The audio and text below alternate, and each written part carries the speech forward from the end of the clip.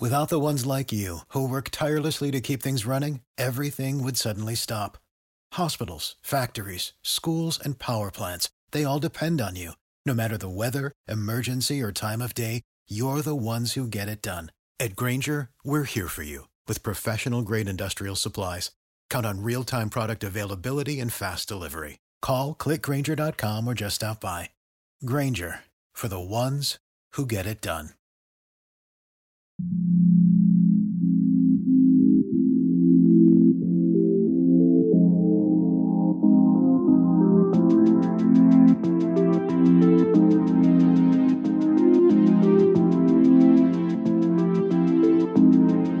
Welcome everybody inside the CL Pod. I'm Mark Allison here with my man Justin Quinn, and we are less than a week away from the NBA season starting. Justin, my man, how you feeling? I don't even know what to do with myself anymore. I mean, basketball games that actually count? What is that? Yeah, no, hey, listen. We had some fun this preseason, though. Time to get excited about some of these guys, but we'll get into that in a little bit. But, I mean, before the season kicks off, we do have some big news, and no pun intended. Tacko Fall, obviously, as everyone listening to this probably already knows, signed a two-way deal with the Celtics after the Celtics moved Max Struss essentially to the main roster. But we'll talk about that in a second, what that means. But so Tacko Fall signed on a two-way deal, filling up the second slot next to Tremont Waters. Justin, thoughts on the big Tacko? I think that the front office was wise in signing him. I'm actually surprised they convinced him into a two-way deal. There were some rumbled that he might not accept less than a full deal. But, I mean, either way, he'd be spending most of the season in Portland, Maine with the Red Claws, so I don't think it really makes too much of a difference other than salary. And honestly, the kid should just keep betting on himself because, you know, he's shown flashes that he can be a serious rotation player, and at worst he's going to be an end-of-bench guy just because of what he can do with his physical gift. So I'm pretty excited, even if we're not going to see that much of him this season. At worst, he's like the fun guy to come in, you know, the Scalabrini, get the chance going at the end of the game when we're up by 20. For a guy who's been playing basketball for, 5-6 years, it could turn out that he isn't NBA caliber player, but I think there's enough upside there where it's like, you know, obviously a two-way contract is a no-brainer. And then so that kind of leaves a little flux there with that last spot now. Sharpshooter Max Struss versus Javonte Green, essentially, right? He looks pretty good, and Struss can shoot too. So I think Green's going to be the one that edges that out, just because I mean, he's been pretty ridiculous. And his athleticism is off the charts. His defense is pretty damn good too, and I think that's really the thing that is attracting the front office, is that they can put a guy out there in the deep rotation, maybe even rotation in some situations, who will have a clue how to function defensively. I mean, we're seeing, you know, not to get it too far into what we've seen in preseason so far, but a lot of guys who we'd be hoping were coming further along than they have been are still showing some signs of struggling, particularly defensively. And, you know, it makes you wonder exactly how the end of the bench is going to look. You know, granted, yeah, sure, it's not that important normally, but this season, you know, a lot of younger guys are going to get a lot more minutes than they would normally on a Celtics team, particularly the Celtics team we had last season. So, you know, having the right mix of guys from top to bottom is probably a little more important than it usually would be. Normally, this kind of thing wouldn't matter at all, but they may actually need some people deep in the bench, particularly if somebody higher up experiences any, you know, extended missing of time. It's like the Celtics may have like a logjam in terms of forward and wing players at like the front of the rotation, but there's plenty of room behind those first 6-7 guys for guys to make an impact. And you know, some of those roles, like, I mean, we've talked about this before on the pod before, a guy like Semi Ojeleye. Well, now that there's a guy like Grant Williams around, I mean, rookie, obviously a little bit of a learning curve there, kind of could fill a similar role. I mean, he's not necessarily just a 3-and-D guy like Ojeleye. He can probably do a few more things, you know, and how quickly he catches on. I think things like that are going to be what fleshes out, you know, the back end of that rotation. And, you know, some of these young guys, I mean, we saw some of them, we'll get into these guys in a second, but some of the performances that we've seen, Carson Edwards looked ridiculous the other night. And Trey Waters, who's on a two-way deal, looks like a competent NBA point guard already. So, guys like Wanamaker and Ojale, I mean, we've seen Brad kind of hesitant to play the younger guys a lot of times when we have competitive teams. These guys, there's just so much more upside than the guys that are in front of them that you kind of at least gotta give them a shot anyways, right? And, if things don't work out, you always have those guys to fall back on. They're veterans that, can at least play the positions. But I really think beginning of the year, we're going to see a little more of the younger guys than traditionally we do. Absolutely, particularly given the fact that Stevens loves to tinker, and this is a roster ready-made for doing the kinds of things that he likes to do in terms of tinkering. There is that barrier that we need to keep in the back of our minds when sussing out exactly how this team is going to function, particularly looking at things like front court deficiencies, because, as we've already mentioned, Gordon Hayward can opt out of his deal, and what seems to be dominating Celtics news cycles right now, Jaylen Brown is in the midst of extension talks that are probably not going to be successful.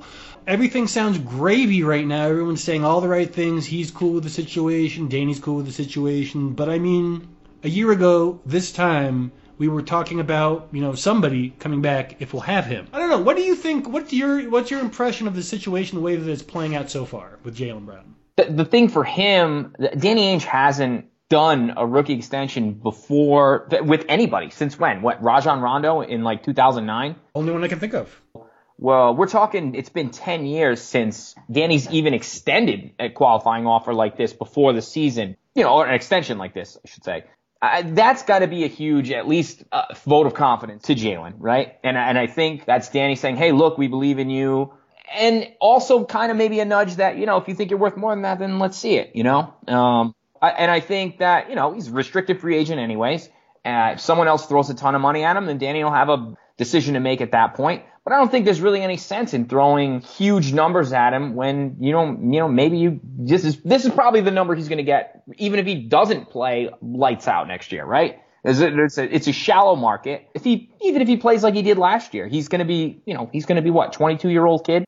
Absolutely. And that's really what the crux of it is. Like, if he was a free agent, I would be panicking. I would be all on board the trade train just because, as much as I love the kid, and I'm one of his biggest stands out there, I don't want to see any more assets walk out the door. And we can't afford to just, depend on things like cap space, even in light of, Boston's recently improved record at landing quality free agents. So, there is really, literally no reason whatsoever not to let this thing play out.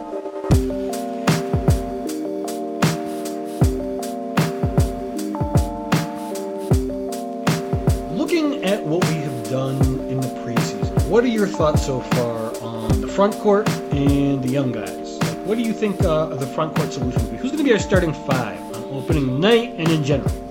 I don't know what to make of this. It's really what we have, like 4 different guys that could potentially be the starting center. Not to start the season, but by the season's end, any one of those 4 guys could be the starter, right? My thinking is it's probably going to be Daniel Theis. Maybe not on opening night, just because of the matchup. He's a terrible matchup for Philly and Milwaukee. Well, all right, okay. So against Embiid, yes, all right. Or at least I think he's going to play the bulk of the minutes with the starting unit. Might be first guy off the bench. But are we going to put Rob Williams out there? Enes Kanter's going to get murdered by Embiid anyways. That is going to be probably our toughest matchup in the Eastern Conference is Philly. I'm really not sure how opening night is going to pan out in terms of who we're going to start and who. We'll be talking, later on in the pod with some of our friends from the Philly media sphere on this very topic for the lab. But in terms of, we really shouldn't be thinking about how Philly and Milwaukee figure into our regular season starting lineup, because we're going to need most of the regular season, I think, to determine who can even have any effectiveness against those two teams and their bigger, larger front courts and general rosters overall. I do think that you are onto something in terms of Theis from what we have seen from preseason. He has been the most competent executing the style of play that Brad tends to like to play and the style of play that really fits with the size of this roster. It's going to be a problem dealing with these bigger bodies, but mercifully, those are the only 2 teams that we have in the East, I think, that are going to present a serious problem for us, with maybe Detroit giving us some fits in moments as well. What about the young guys? What are you thinking about? You brought up Carson Edwards. What did you see that was so interesting about Mr. Purdue? The explosion of offense in the third quarter there, right? 8 threes. To me, this was Carson Edwards. And then this goes back to us talking about how sometimes Celtics, the rookies, they don't really get a lot of play in the beginning of the seasons. I mean, we saw even in like Jalen's first year, he didn't really become a huge factor until later in the season. And I feel like this was Carson Edwards' like, F you, I'm going to shoot these and I'm going to hit them and you're going to have to play me more than you think you're going to, right? He didn't want to be buried on the bench, and that's kind of an eye opener for Brad. Like, oh wow, look at this instant offense. Not that he didn't think that was the case, but this is him in my eyes saying, like, he just went out there and was like, look, because he shot half of those from the parking lot. I mean, it's not like we're talking about spot up threes here. I mean, he came up bang, that was just his way of being like, look, I'm gonna fire these off. And hopefully, obviously he has the confidence that he's going to hit them all, and he did. And it's like that kind of shooting. He's already the best shooter on the team, right? Pretty much. And I think that he's very deployable in short bursts. So I think we'll be seeing more of him by the end of the season. But even immediately, I could see him easily getting 8 to 12 minutes a night and just coming off the bench and just roasting second. He could totally play in that role that Isaiah Thomas was ideal for. Right? I mean, and Isaiah Thomas played himself into being, obviously a bigger part of the team. I think Carson Edwards could fit into that role that they kind of probably shoehorned Isaiah for in the first place, which was 6-man instant offense, microwave scoring off the bench. The offense goes cold. You bring this guy in and you can shoot from anywhere. Pair him with Cantor and get a guard in. I don't know how Wanamaker is throwing lobs, but I mean, Tremont Waters already has that kind of, summer Celtics, lobtastic vibe to him. And I could see, even though those guys would be just an absolute sieve on defense, I could see them just giving opposing second units, defensive units, basically the worst fits of the season. Apart from that, what do you think of Williams?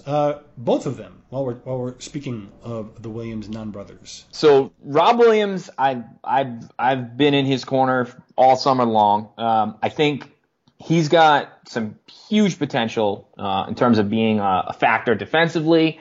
Obviously the lob. I'm excited to see him in the regular season and actually, get some real run this year. I feel like he played pretty well last year when he did get opportunities, which were far and few between, maybe a little more towards the end of the year. But, I think he can ball.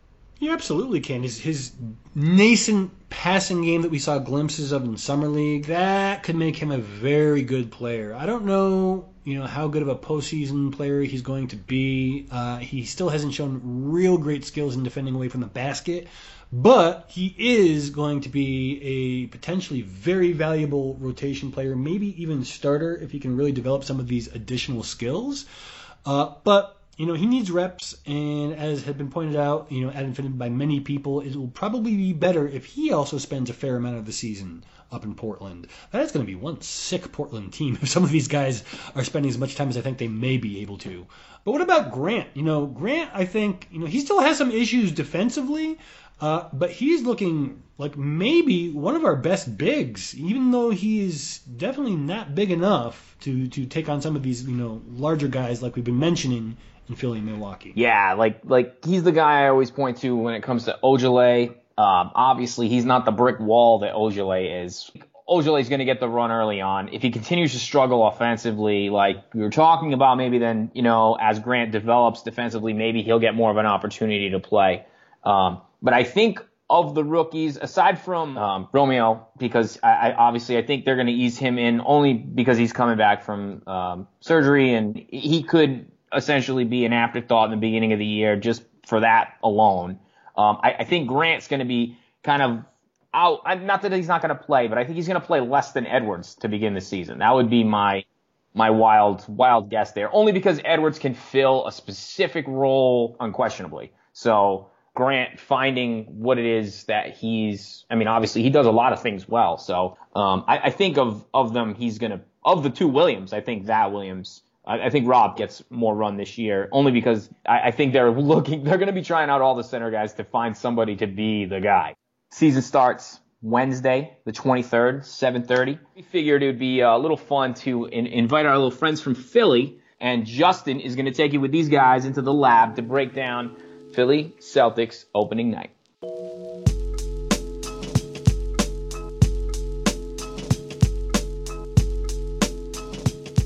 Thanks, Mark. I am here with old friends of the pod, Brandon Apter and Jesse Larch from what is now Garbage into Gold podcast, a local Philadelphia 76ers podcast affiliated with Philadelphia Sports Nation. How you guys doing? How have you been? The tables are really different now, aren't they?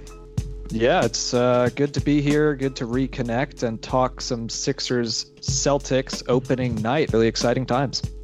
Yeah, I'll actually be there on opening night, so I'm hoping you're right that the tables are turned and they send me home happy. Well, just as long as we don't, launch any confetti too quickly, I think we're going to be in good shape. These two teams in the same division have been linked a lot. It's been nearly 2 years since we've all spoken, and the tables have turned, as we mentioned. There's been roster changeover, drafts, and different acquisitions by both teams. So, Justin, we'll start off with you. No more Kyrie, no more Al Horford, no more Aaron Baines. A lot of changes. So, general outlook, how are you feeling about the Celtics heading into the 2019-20 season? You might think, based on what we've lost, and it's quite a bit to some of your benefit, that I would be in some pretty down spirits. But I'm actually pretty excited. I'm a UConn fan. We've got Kemba Walker. He's, about as good as we're going to get of a Kyrie Irving replacement. Really, it's a small miracle we managed to make that happen in the first place. But the thing that I think is universally accepted, and I am the biggest supporter of, is the notion that you really took one of the most important aspects of our team over the last several years and incorporated it into a front line that is, to be completely honest, giving me fits thinking about how it's going to feast on our defense. Yeah, it's definitely a completely different look, and really not sure what to expect from the Celtics, at least on our end. The battles head to head have been exciting over the past few years, especially the last one that we saw earlier or late last season. But going over to the Philadelphia side of things, there's a lot that's changed over there too. The Sixers had pretty much 3 teams in one season last year with all of the moves that they made to acquire Tobias Harris, Jimmy Butler. So now they have a roster that almost certainly won't have that type of changeover that they saw last season. So Jesse, how do you feel about the Sixers outlook going into the season?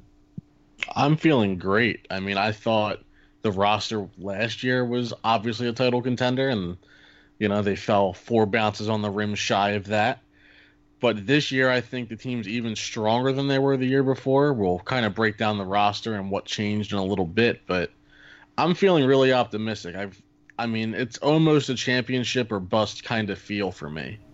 I would agree. I get that feeling too. And without getting into the details of it, we're going to just yet. I really feel that this is your season. The things have aligned for you about as well as they possibly could in terms of both the East and in general. And the question for me, at least for you guys, is seeing exactly how you guys deal with what you do have and what you're able to add later if needed.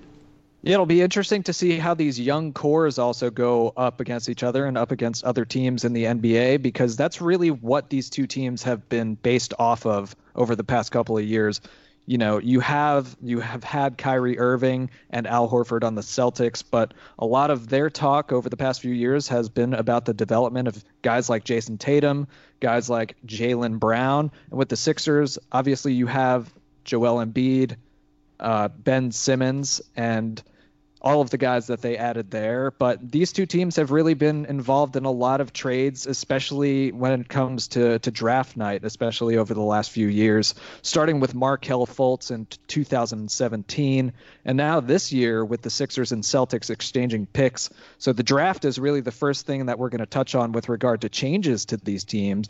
The Celtics traded the 20th pick to Philadelphia for the number 24 and 33 picks to select Grant Williams and Carson Edwards. So, Justin, starting with you, with the Celtics' depth looking a little bit different than it was a year ago, do these guys factor into their rotation right away, or are they guys that are going to have to earn minutes to start the season?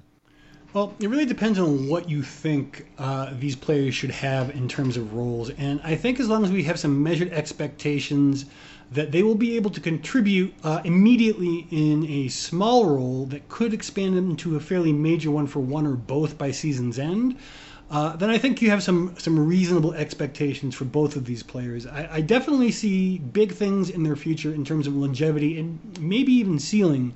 But for now, particularly with so many things in question with the Celtics roster and basically really the entire way the team is going to be organized after so many high-level departures, I don't think it's very fair to expect more than about 10 minutes a game maximum for both of them in some supporting roles that can still be very effective. Just I don't think that they have or should be expected to contribute in any kind of a major way, particularly considering how late they were taken. Right, and when it comes to those two guys, they have different skill sets defensively and offensively. So for you, if they do end up working their way into a rotation, what would be a successful season from them, from your point of view? Well, for Edwards, he's really going to be, following in the footsteps, as many have compared him to Eddie House, or really any kind of microwave, get you buckets off the bench in a hurry type of a player. He might be able to step into a bigger role once he becomes more familiar with the speed of the NBA. But for now, I think just having him as instant offense off the bench to really power the second unit, probably with Enes Kanter, I think that in that context, that would be a successful season. If he can work his way up to about 15 minutes a game, maybe even threaten kind of a six-man status, that's about the best I expect from him. But as long as he can stay on the floor defensively, being only 6 feet tall, I think that is a win for him. As far as Williams goes, he is going to be facing a much bigger challenge in terms of adapting his role to either be more of kind of a combo forward, where he kind of played more of a center at the collegiate level. He's kind of got to change his entire skill set, the way he defends, the way that he responds in game. It's going to be very, very different to him. His offense will stay largely the same, but the proportion of where he gets his shots is going to change. And combining that with just a learning curve of learning to defend at the NBA speed, again, with him too, and really any rookie, it's going to mean that he is going to make mistakes that are going to get him taken off the floor. I think that depending on how well he can adapt to being a small ball front court player, specifically a 5, he may be able to carve out additional minutes for himself to the level of 15, maybe even 20 minutes if things go very badly for some of the other bigs that Boston has brought on. But realistically, he's not going to be on any closing units for offense, at least. Maybe if his defense really grows by the end of the season, you could see him in there as one of the team's better defenders. But he still has a long way to go, and realistically, I think 10 minutes a game for him, particularly the first half of the season, is also a success.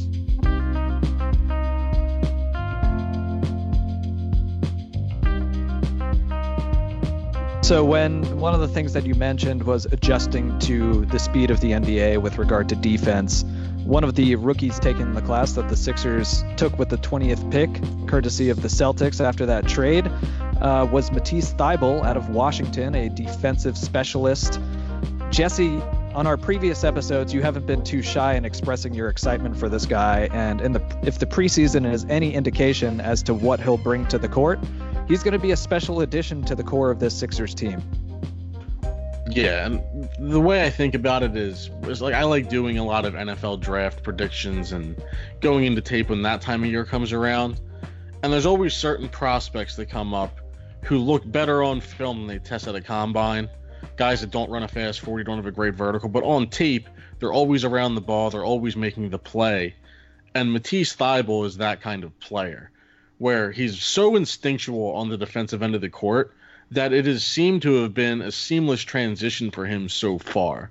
And I think nobody really expected that right away. We all knew that that's why he was being billed as the best defensive player in that draft this past year. But I don't think anyone really figured he would be as good as he looks already going through preseason. And, I mean, if he's just being asked to shoot spot-up threes, he seems to be comfortable doing that right now, too. And the way the Sixers like to run their offense, that kind of seems to be what they're going to ask of him. He's not really going to be asked to do much more than stand on the line and field a pass and put a shot up. I had my eye on him in the draft, and a lot of Celtics fans did as well. And even though I'm really happy with how things ended up working out in the long run, there is always going to be a little part of me that regrets him going to you guys. Celtics fans seem to be pretty excited about the draft because they took two players that Sixers fans, or at least Sixers Twitter fans, have been talking about or were talking about going into draft night. So the Sixers went into the night with 5 or 6 picks, and they leave with 2, one that ends up being a two-way player, and Thibault. So a lot of Sixers fans didn't really know what to take out of draft night, but it looks now, if, like I said, we know preseason is preseason, but if it's any indication, Thibault looks to be a solid addition to the Sixers for sure. Jesse, I wasn't sure if you had anything else to add.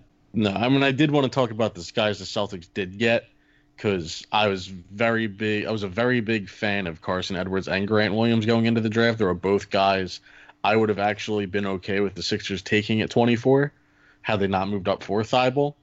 And Thibault I would also been okay with at 24 had he fell. But I think what the Celtics did, it's kind of, I don't want to say they've changed their identity, but really, if you look at those additions, Kemba Walker, Enes Kanter, Carson Edwards, and Grant Williams, they're all scorers of the ball, and they're all suspect defensively.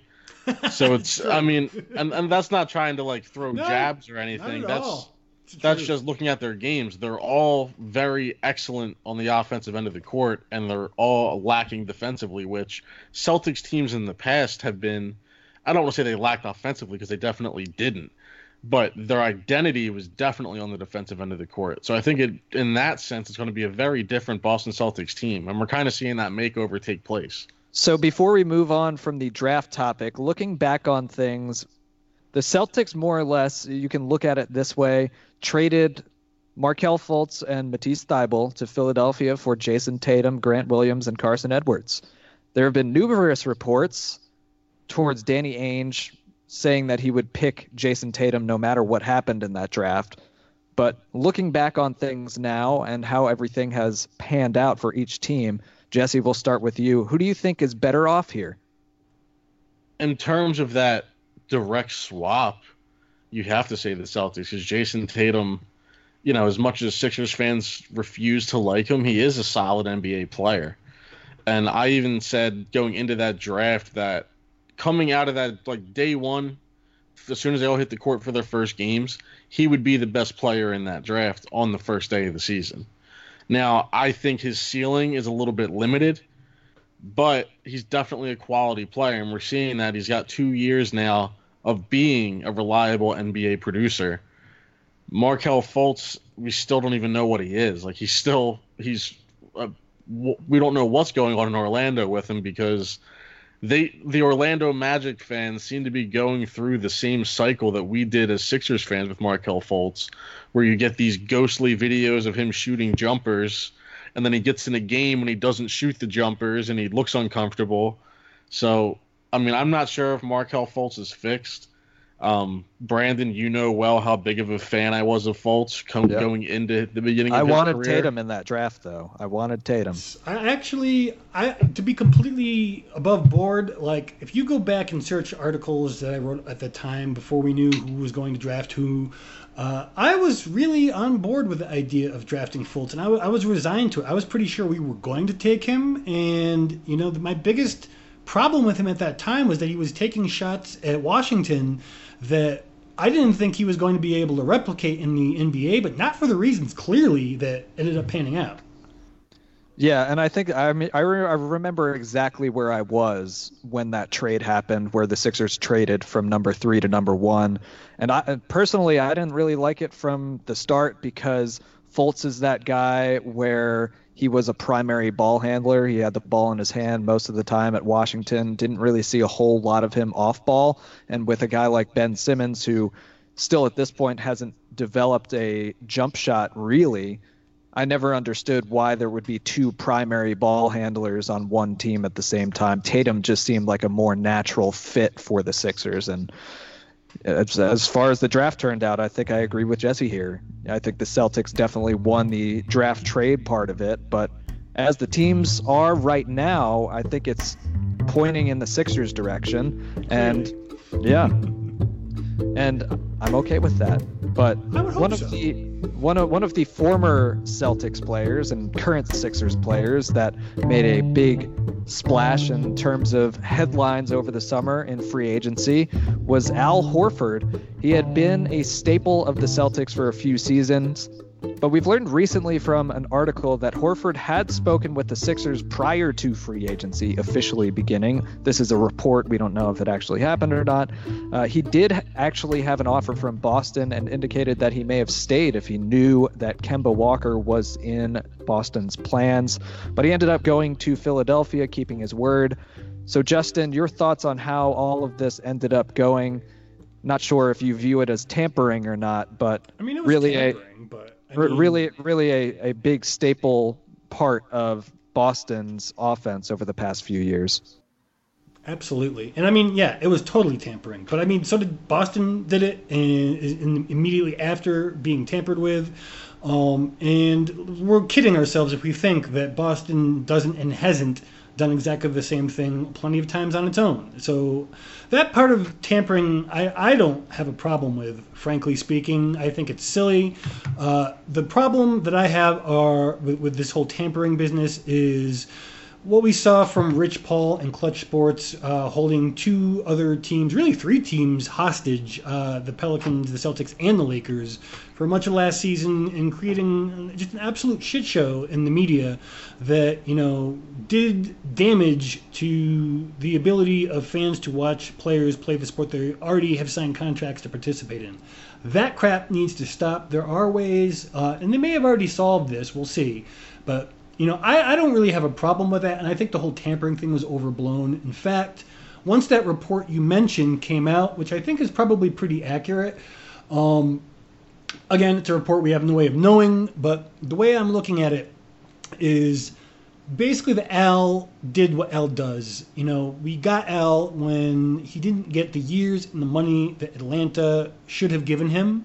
And so they knew what was going to happen if they didn't come with their best offer. And, they had reservations, and maybe they'll prove right. We'll find out about, how well he'll age. I think personally he will age fairly well for y'all under that contract. And maybe the last year won't be worth the money you're paying him. But, that's how contracts work. When you want to get the premier talent that is going to drive what you need to contend, you've got to pay a price sometimes on veteran talent that isn't always going to be worth it at the end of the contract. And that's okay.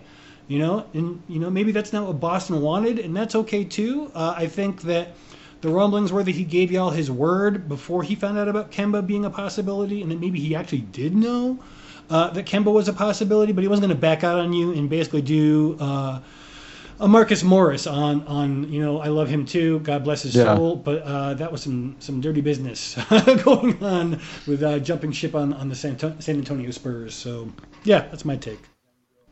Yeah, so Al Horford, a guy that really caused a guy like Joel Embiid fits, and now they're going to be on the same team. We've seen them on the court a few times already in preseason action, but still a little bit to work out with regard to on-court fit. When it comes to Al Horford, despite his age, the 4-year deal not only adds a solid, durable veteran to the court, but to the locker room as well. Yep. Sixers still have a young core.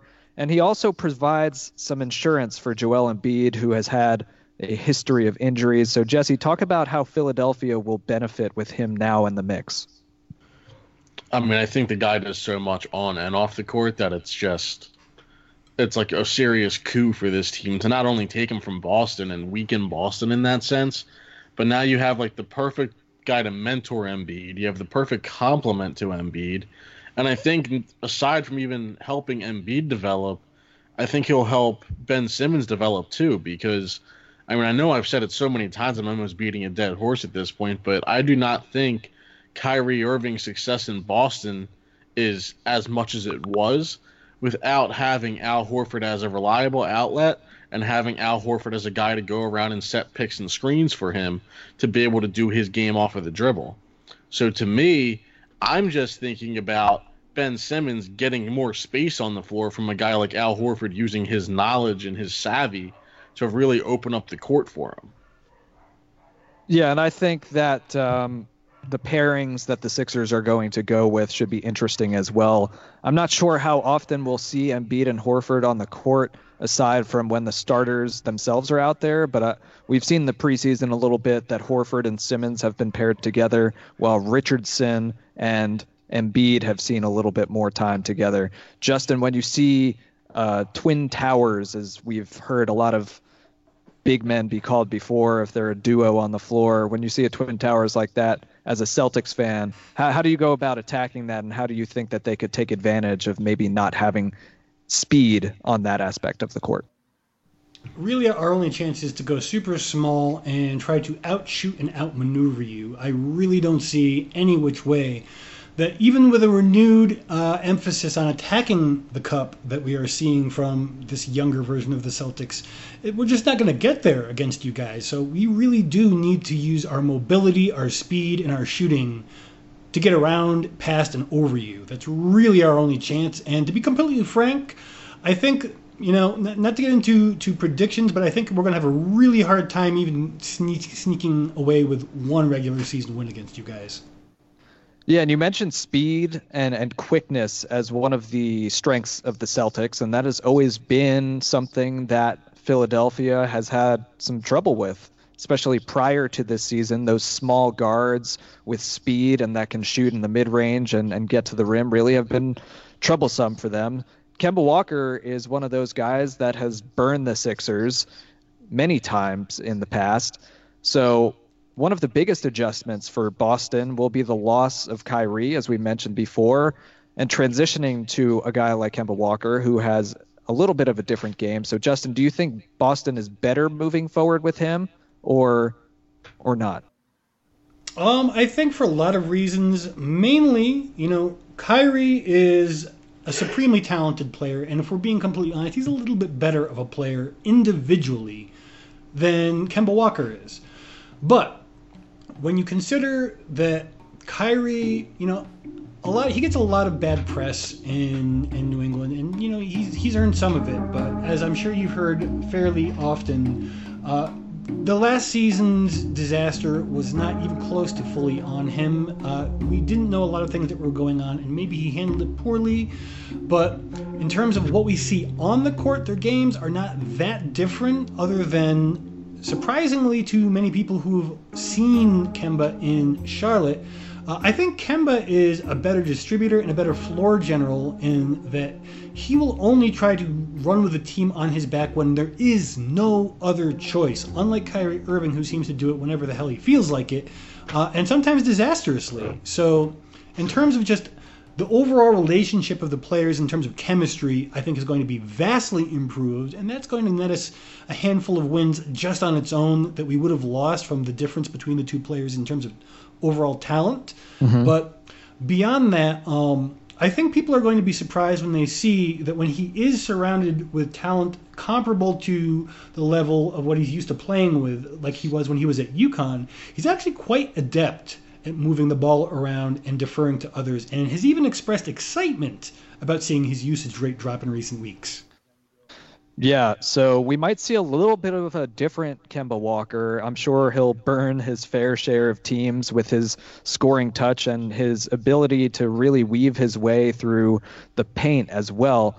And like I mentioned before, the Sixers didn't have anybody to really cover that before in JJ Redick. Jimmy Butler helped as the season went along. Those two guys no longer with the Sixers, but now they have a guy in Josh Richardson who's a great two-way player, and they added Al Horford as well. Philly also revamped their bench this offseason, but with JJ and Butler gone from the Sixers, there's a bit of a void when it comes to shot creation and three-point shooting. So, Jesse, we talked about the Boston side of losing Kyrie and Al Horford, but where do the Sixers go shooting-wise when you lose JJ Redick, one of the most prolific three-point shooters in the last 5+ years in the NBA, and Jimmy Butler, a guy who could take over and close games late for the Sixers last season? I think the biggest uptick you're going to see based off the guys that were here last season is definitely Tobias Harris. This is a guy that was playing at a near all-star level in LA before he came over to Philadelphia.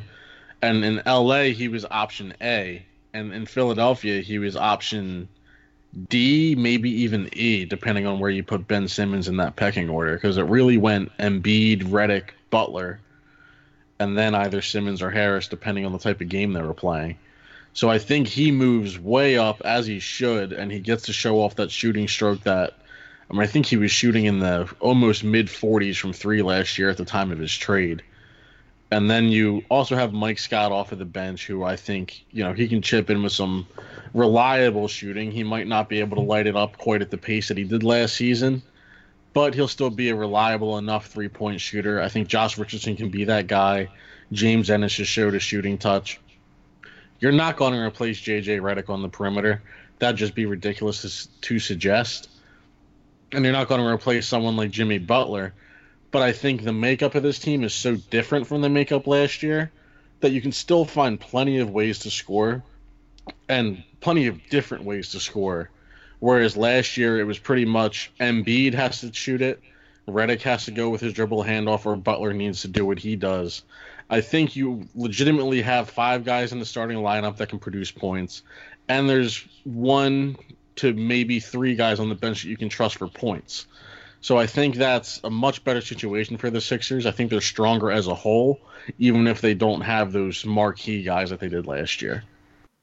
I have one quick question I wanted to pose to Jesse. And for me, as an outside perspective, the two big things that are missing are the bench and also a closer. Now, the bench, I think it's very solvable. At the trade deadline, there's always a couple of veterans that you can pick up on the cheap on minimum from buyouts, from waivers, whatever. So I think you're going to be able to solve that problem, no issues, even if you might not even need to, depending on how things play out. But I think the closer, for me, looks like a really big problem for you guys if you really want to compete for a title. And I'm curious whether you think that there's someone on board now who you think will emerge as your closer, or if there's someone that you have your eye on, or just a general concept that you need a closer. Like, what are your thoughts on that? I think Embiid's the clear choice to be the guy. I think everything that Brett Brown has said and everything that we've kind of seen pre-Butler and pre-Harris was clear that Embiid was the guy they were going to trust in those big moments. A different spin on what you're asking here. Mm-hmm. I think the closer isn't necessarily going to be on the offensive end. Interesting. Because with a lineup with Simmons, Richardson, Harris, Horford, and Embiid, Harris being the worst defender, and he's not like he's a slouch. He's not a turnstile. So I think that's a defensive lineup where the Sixers will win games on that end. It's I think you're going to see that really be the bread and butter for this team is stopping teams. And I think because now even with Embiid off the floor, you still have Horford in there. And then when they bring in their guys off the bench, those Mike Scotts, James Ennis's, and Kyle O'Quinn's, those are three guys with legitimate attitude. And I think that's something that they've lacked in the past years. I think they didn't really have it until they were making that run last year when Mike Scott got here, when Jimmy Butler got here. So I think there's actually a little bit of that vigor coming off of the bench that they've been missing. I think there's so much defensive skill. Oh, and I left out Matisse Thybulle, who is definitely going to be used in defensive situations this year, it looks like. But then that starting five is so strong defensively that I wouldn't be surprised if they end up with the best net rating in the NBA. And that's not even a little bit of homerism. That's just looking around. I don't disagree. I think you guys are easily in the running for a top three defense, if not better. And your offense isn't going to be bad either. It's, I would assume, top 10 and maybe even higher. Yeah, I think it's going to be some of those situations where, like a team last year that wasn't really talked about a whole lot was the Indiana Pacers. Now, two different rosters, last year's Pacers, this year's Sixers. But that was a team that prided themselves on the defense, and you saw a lot of games where they just held opponents to 95 points or less, which in the NBA is not really seeing a whole lot more these days. But when you talk about teams like the Celtics and the Sixers, they've really been at the top of the conversation with regard to the Eastern Conference and the NBA landscape over the last few years. And really, there are two young players on both teams that have been under the magnifying glass more so than the other guys on the teams, and that's Ben Simmons and Jason Tatum. We both know from our respective fan bases what we hear, what their flaws are, what their strengths are. But when it comes to these guys reaching their full potential, what is it going to take for Jason Tatum, Justin, to reach that ceiling that Jesse mentioned earlier in the show? He's got to become a more efficient player. He's got to pick his shots better. He's got to hit them better than he did last season. But most importantly, he's really got to expand his game, particularly his ability to get into the paint without being stripped. And he's shown signs of it. But this is, again, an international play, in preseason play, and steps forward are not that hard to demonstrate when you are playing against not elite talent. No offense to the players that we played against in the World Cup for the United States. No offense to preseason lineups, but we all know it's not the same thing. And it's going to be crucial for him to show some major steps forward, like not in every aspect of his game, but he needs to start showing real development for him to really be the franchise player they'd hoped he'd been, or, for that matter, if not him, Jaylen Brown. One of the two of them has to show flashes at being at least a number 2 option for a championship team. And to date, neither has shown much more than intermittent number 3 kind of option on a title team, and really only in flashes, not consistently. So that needs to become consistent from at least one of them. Probably Tatum, but again, there are many people who think that it could end up being Brown who makes that step forward, depending on how they're used, how they fit into this team, and a lot of things that aren't really in their control. So it's going to be a really interesting season for the Celtics. But for me, I am super curious to hear how y'all settle Simmons' role within the team, because his shooting, we all know that's the next big step for him. But there's also some usage issues that we hear rumbles about over in Celtics fandom, about him not really getting along super great with some of his teammates. And I'm just real curious to see what y'all think about his growth and his fit.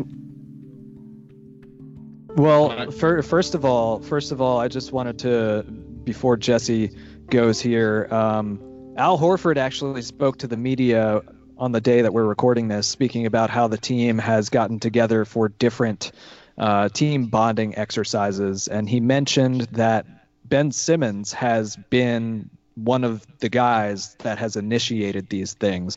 We've seen them go out and play paintball. They recently went to go see the Joker together as a team. So one of the things that Ben Simmons did say when he returned from his summer work for Sixers Media Day was he fell back in love with the game of basketball. What caused him to fall out of love? We can speculate on that for hours, but really fell in love with the game again. And he mentioned in numerous interviews prior to preseason play that he knows that the team goes as him and Joel Embiid goes. Even though they have different personal lives, once they get on the court, they're in sync. So Jesse, I guess I'm not sure what your thoughts on that are, but give us your thoughts and also what you expect from Ben Simmons. The jumper is one of the things he needs to improve on, but aside from that, what else he might need to do in order to reach that next level? Well, addressing Justin's concern there, I would just say it's all overblown. Having watched this group or those two together for 3 years, I've never seen any dispute. I've never seen any type of outward disrespect towards each other. I've literally never. I can't give you one single moment where Embiid and Simmons have said anything bad about each other, have ever looked frustrated with each other, anything like that. So I really don't I hear it too. I've seen national media portray it that way. Mm-hmm. I have never seen that actually happen, and I don't know where it's rooted in. It feels just like an outsider, cheap headline. Very much in the same way where Brandon can tell you this too. Whenever the Sixers get put on TNT or ABC or ESPN, and we have to hear constantly through the night about how Joel Embiid doesn't practice and he's on a minutes restriction when he's been practicing and off of a minutes restriction for over a year. That kind of thing, for whatever reason, surrounds the Sixers team. I really can't explain it. I would just say that I don't see it personally. With Ben Simmons this season, I think he has to take some type of step forward. I think last year his step forward was really on defense, and no one talks about that. They don't mention how much better he got on the defensive end of the court, and that he is a better player in year 2 than he was in year 1. But now he does need to develop that offensive game. He needs the jumper, not even because the team needs him to hit the jumper. The team needs him to get the respect when he's standing outside the perimeter to actually initiate the offense. And without J.J. Redick and Jimmy Butler to knock down shots for them, they're going to need all the spacing they can get. So if Ben Simmons can come in and just get enough respect around the league where people can't sag off of him and be playing him like he's in the paint when he's not in the paint, that's going to be the biggest thing for him this season. Because if he can actually draw defenders outside of the arc and then basically do what we've seen him do with his distribution ability, that's going to be a key for the Sixers this year.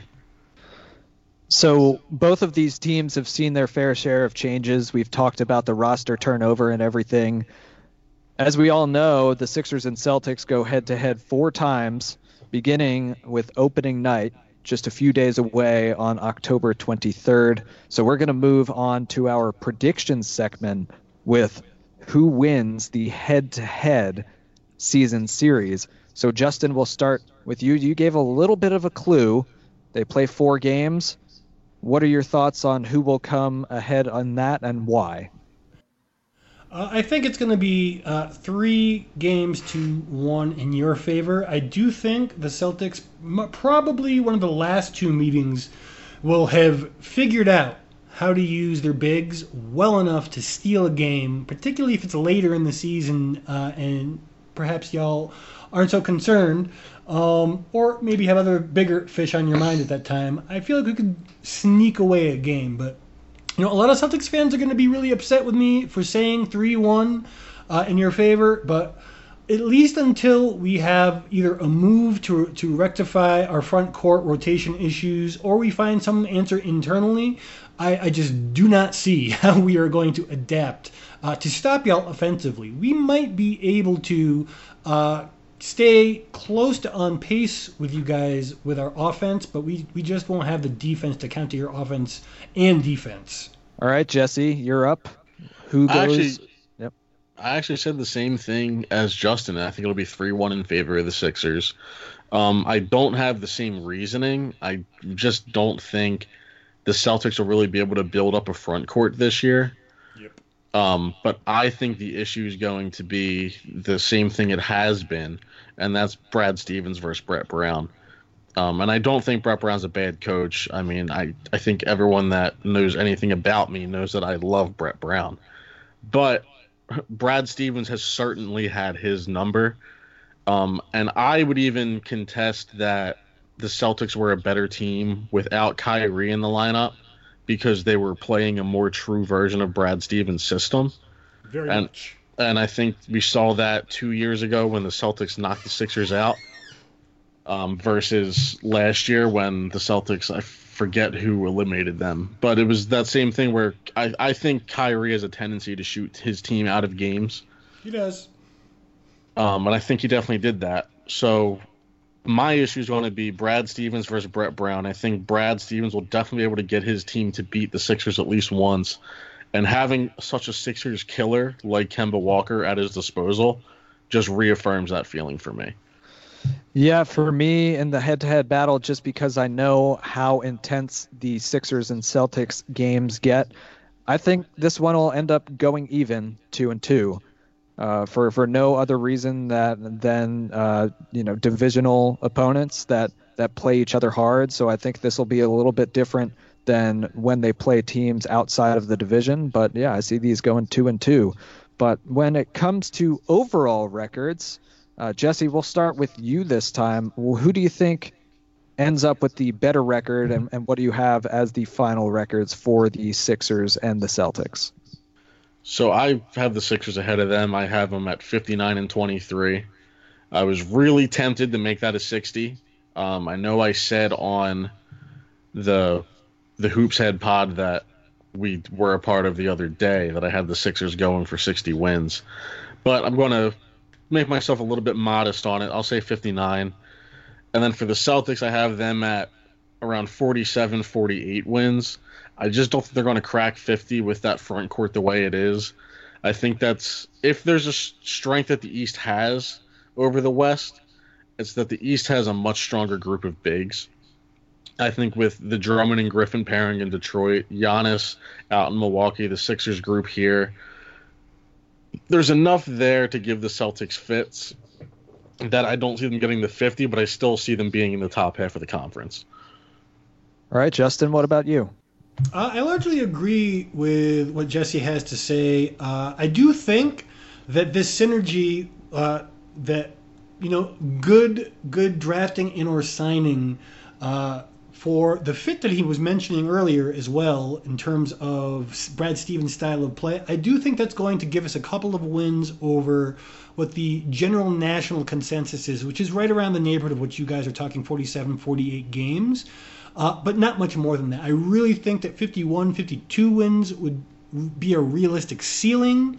And for me, I think 50 wins is a very attainable record. I write for this UK-based site called Double Clutch UK. Definitely check them out. We did a season guide for the whole league.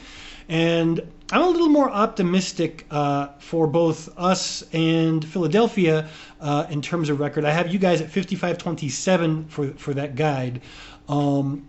The panel has Boston even lower than you guys think at 46-36 and Philly at 50-32. I think that they are being very harsh on both teams in this situation, which is surprising because we have a lot of Celtics fans on Double Clutch. So I don't know. The biggest thing for you guys, I think, is going to be that lack of depth that you have at the moment. But like I said, I think it's really solvable. I think that the big challenge for you realistically isn't going to happen until the postseason when you collide with the Bucks. I think they're the only team that really has the right makeup to give you guys problems and enough depth to keep things rolling, particularly if they stagger how they use Giannis. So I think, to hint at some of the other things, that's going to be one of your biggest problems of the season is Milwaukee. Yeah, for me, I have the Sixers at 54-28, up 3 wins from their 51 win season a year ago, and I have Boston at 47-35.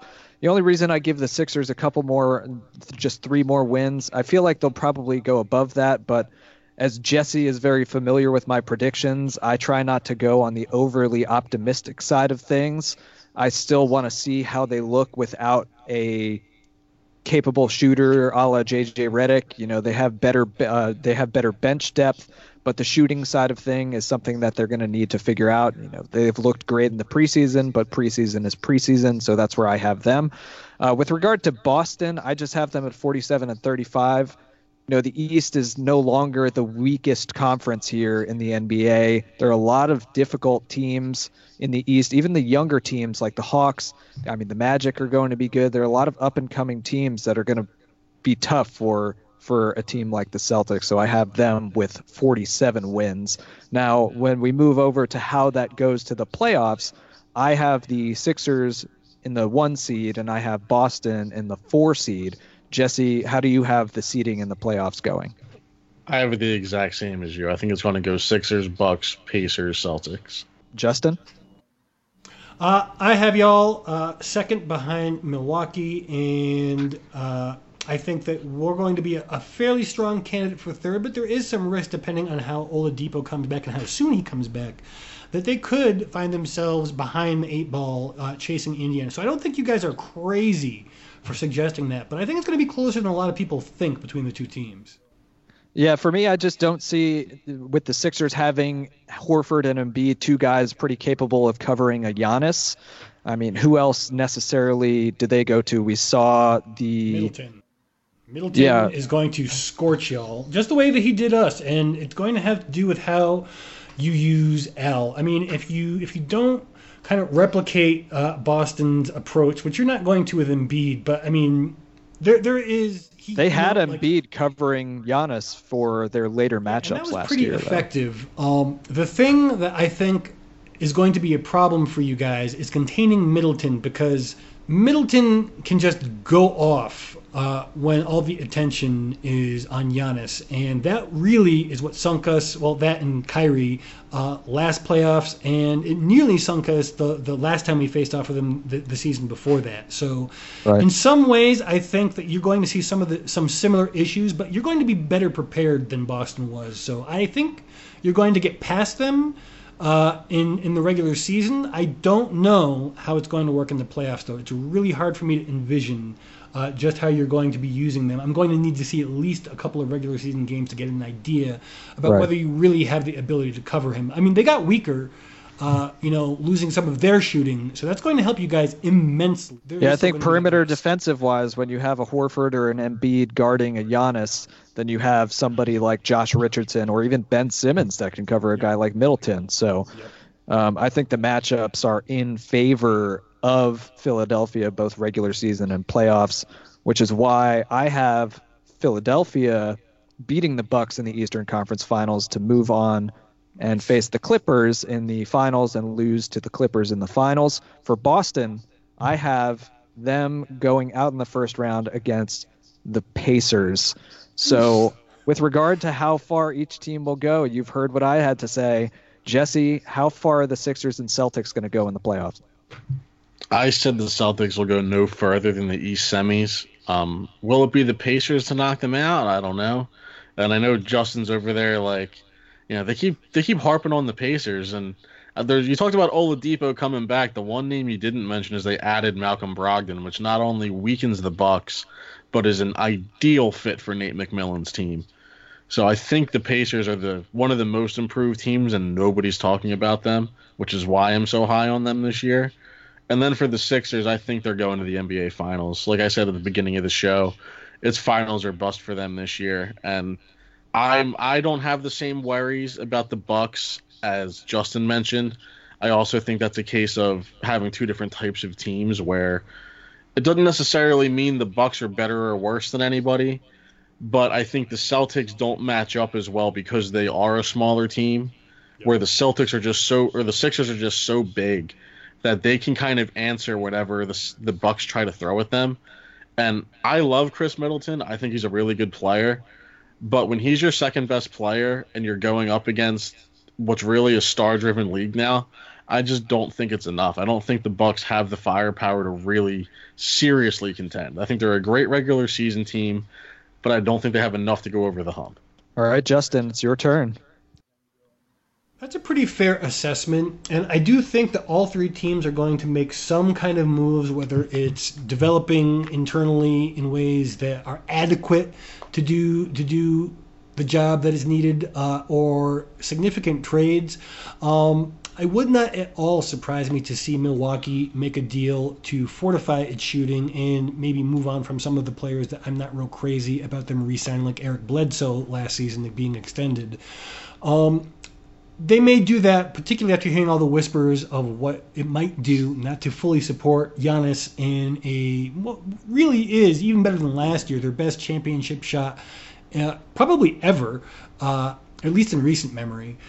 So for me, I think that Boston's most likely exit is the second round, but I could see them pulling things well enough together to make it to the Eastern Conference semifinals. I think Milwaukee or Philadelphia are the most obvious threats to kick us out, but that really depends on the seeding and where Boston falls in it. And I do agree with you that Indiana, if anyone's going to knock Boston out besides those two teams, then Indiana is the team to watch. I don't really see too much in the way of threats other than maybe an unlucky matchup with the Detroit Pistons should they solve some of their own roster issues and make it to the postseason. I don't think they'll get very far, but as you have hinted at least as currently constructed, they're going to be a really big problem, no pun intended, for the Celtics with that front court. And for you guys, I think you're going at least to the Eastern Conference Finals. Depending on what Milwaukee does and how they are, it's either you or them going. And from now, until I see how y'all actually execute when games count, I'm going to give the Bucks a slight edge just because I think that they have a little bit more continuity. Now, that doesn't mean that I think that you guys are going to necessarily lose. I'm just going with what I have seen so far and what I trust. All right. Well, we have one last prediction before the end of the pod, and this is a bit of a future outlook for these teams. Next summer, the offseason, and beyond that, what do these teams need to do in order to regularly contend? For me, I've said it a bunch of times throughout this episode, but Philadelphia will need to address their shooting at some point. They'll need to make sure that they continue to add depth to the bench because that's been something in previous seasons that has held them back. And I also think that they need to change their draft strategy a little bit. I love the Thibault pick, but I think that they could hit more on the margins with regard to the draft. And I think that, you look back to the Fultz draft, and even before that, when Brian Colangelo was at the helm, they made the obvious picks in Ben Simmons. They made the obvious picks in Markelle Fultz at the time. But the later round picks, where other teams hit, that's where the Sixers have not really done too well. So I'd like to see them be able to draft younger players and develop them, because one of Brett Brown's biggest strengths is player development. So they really need to hit in those later rounds, and hopefully some of those guys will end up being shooters rather than defensive specialists, but have a little bit of both. So that's what I think for Sixers-wise. Justin, how about you for the Celtics? Well, I mean, if there is one thing that we have all been harping on in terms of what Boston's most glaring weakness is, it's really solidifying who is our starting front court. I don't think that we have a clear solution on board. We may be able to develop one internally, but at least when it comes to the beefier, older school type of centers, we are going to need to do something. Whether that is, getting our new rookie from overseas, Vincent Poirier, up to NBA speed, which may prove too difficult at least this season to accomplish, or making a deal for somebody who is a little bit more skilled, a little bit more mobile, and a little more capable defensively, at least in terms of knowing the plays and being comfortable in the NBA. I think that is what needs to happen, particularly if they want to contend regularly. Then they need somebody who's also the same guy who is able to defend the perimeter. And for now, there's just not any obvious solutions within the reach of what Boston can get through obvious means. So it's going to be interesting to see how Ainge puts this together. All right, Jesse, your future outlook for the Sixers. Well, really with both teams, I think they're in similar situations where they've kind of spent their money. They're kind of tied into the rosters they have, where the Celtics are kind of looking long-term at a core of Kemba, Gordon Hayward, Jason Tatum, and Jaylen Brown once they're re-signed. And then you have the Sixers with that starting five they have there. Those are pretty much a sizable chunk of the payroll, and aside from like minor change-outs on the bench, or in Boston's case at the five, these are pretty much the teams now and in the future when you look like 3, 4, or 5 years from now. So I think both teams kind of have to play with the cards they've been dealt proverbially. In that case, I think the Sixers are better off just looking at that group. Danny Ainge obviously has all of his picks to play with, but is he really in a position to put those picks into anything if he can't afford the financial of a star player? Then I'm not sure how he's going to be able to really parlay them now. So I feel like the Celtics may have played themselves into a corner here with their riches of assets that they didn't cash in quite as soon. And I think the Sixers need to really hope that Ben Simmons turns that corner, that Matisse Thybulle develops like you were just talking about, Brandon. And, because other than that, there's not really going to be room to bring in new players to either of these teams. I definitely agree. I do think, Danny does still have the Memphis pick and a couple other decent assets in his war chest, but you're right, it's very depleted, and they really only have one more swing at getting a starter level player with a trade scenario. So they're going to go real hard at developing internally as well to try to fill that role. But I do think that you're right, that they're going to get a lot of clarity this season based on what they do have in hand, and then they're going to need to make a hard decision on whether they really want to roll into the future with what they have. And I do think, there is a better than good chance that the solution is internally, whether it is, addressing the situation at the 5 or the Jays on the wing, developing into at least one of them the kind of player that they need, with enough other contracts on hand to get where they need to. But this is a critical season for both teams, and I'm really excited to actually see games that count towards what that ends up becoming. Yes, and it's only a few days away from us as it stands right now, and we want to thank everybody for tuning in because that is a wrap of the crossover pod with Garbage into Gold and the Celtics Wire. We hope that you enjoyed it, and if you are interested about how you can follow us, please follow us on Twitter at Garbage into Gold. And Justin, you guys can be found at the Celtics Wire, correct? Celtics Wire, the podcast is Celtics Lab. We have recently split off from our initial parent organization with Celtics Life. We wish them the best. We went in different directions after I joined the USA Today Sports Media Group. And they have been, really gracious to give us a good following for the podcast. But really appreciate you guys giving us a chance to get the word out that we are now doing a very different kind of format, a deep dive with this kind of coverage into whatever kind of issues that really isn't getting the attention in whatever local media game-by-game tendencies tend to present. You can also find my work on Double Clutch UK, as I mentioned before, and Off the Glass. You can see a lot of more general NBA stuff on that website. Where do my listeners find y'all's print work if you are still doing that? Well, I can be found doing work for PhiladelphiaSportsNation.com, who also presents our podcast. Also, Sixers writing for 97.3 ESPN, as well as some Phillies work at PhilliesNation.com. Jesse, I'm not sure if you're still writing. Very sporadically on just a personal blog of mine. So once I'm back in the writing game, I'll let you know. Nice. All right. Well, thanks again, everybody, for listening, and we'll catch you again on the next episode of our respective podcasts.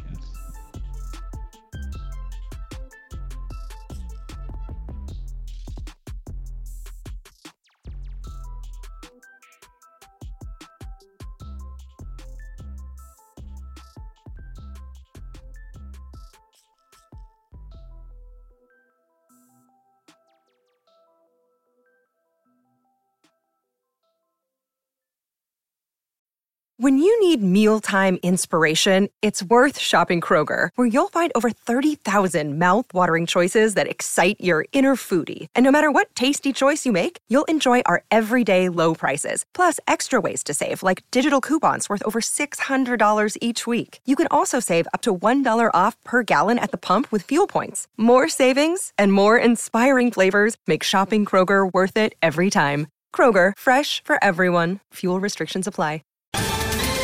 Ohio, ready for some quick mental health facts? Let's go. Nearly 2 million Ohioans live with a mental health condition. In the U.S., more than 50% of people will be diagnosed with a mental illness in their lifetime. Depression is a leading cause of disability worldwide. So why are some of us still stigmatizing people living with a mental health condition when we know all of this? Let's listen to the facts and beat the stigma. Ohio, challenge what you know about mental health at beatthestigma.org.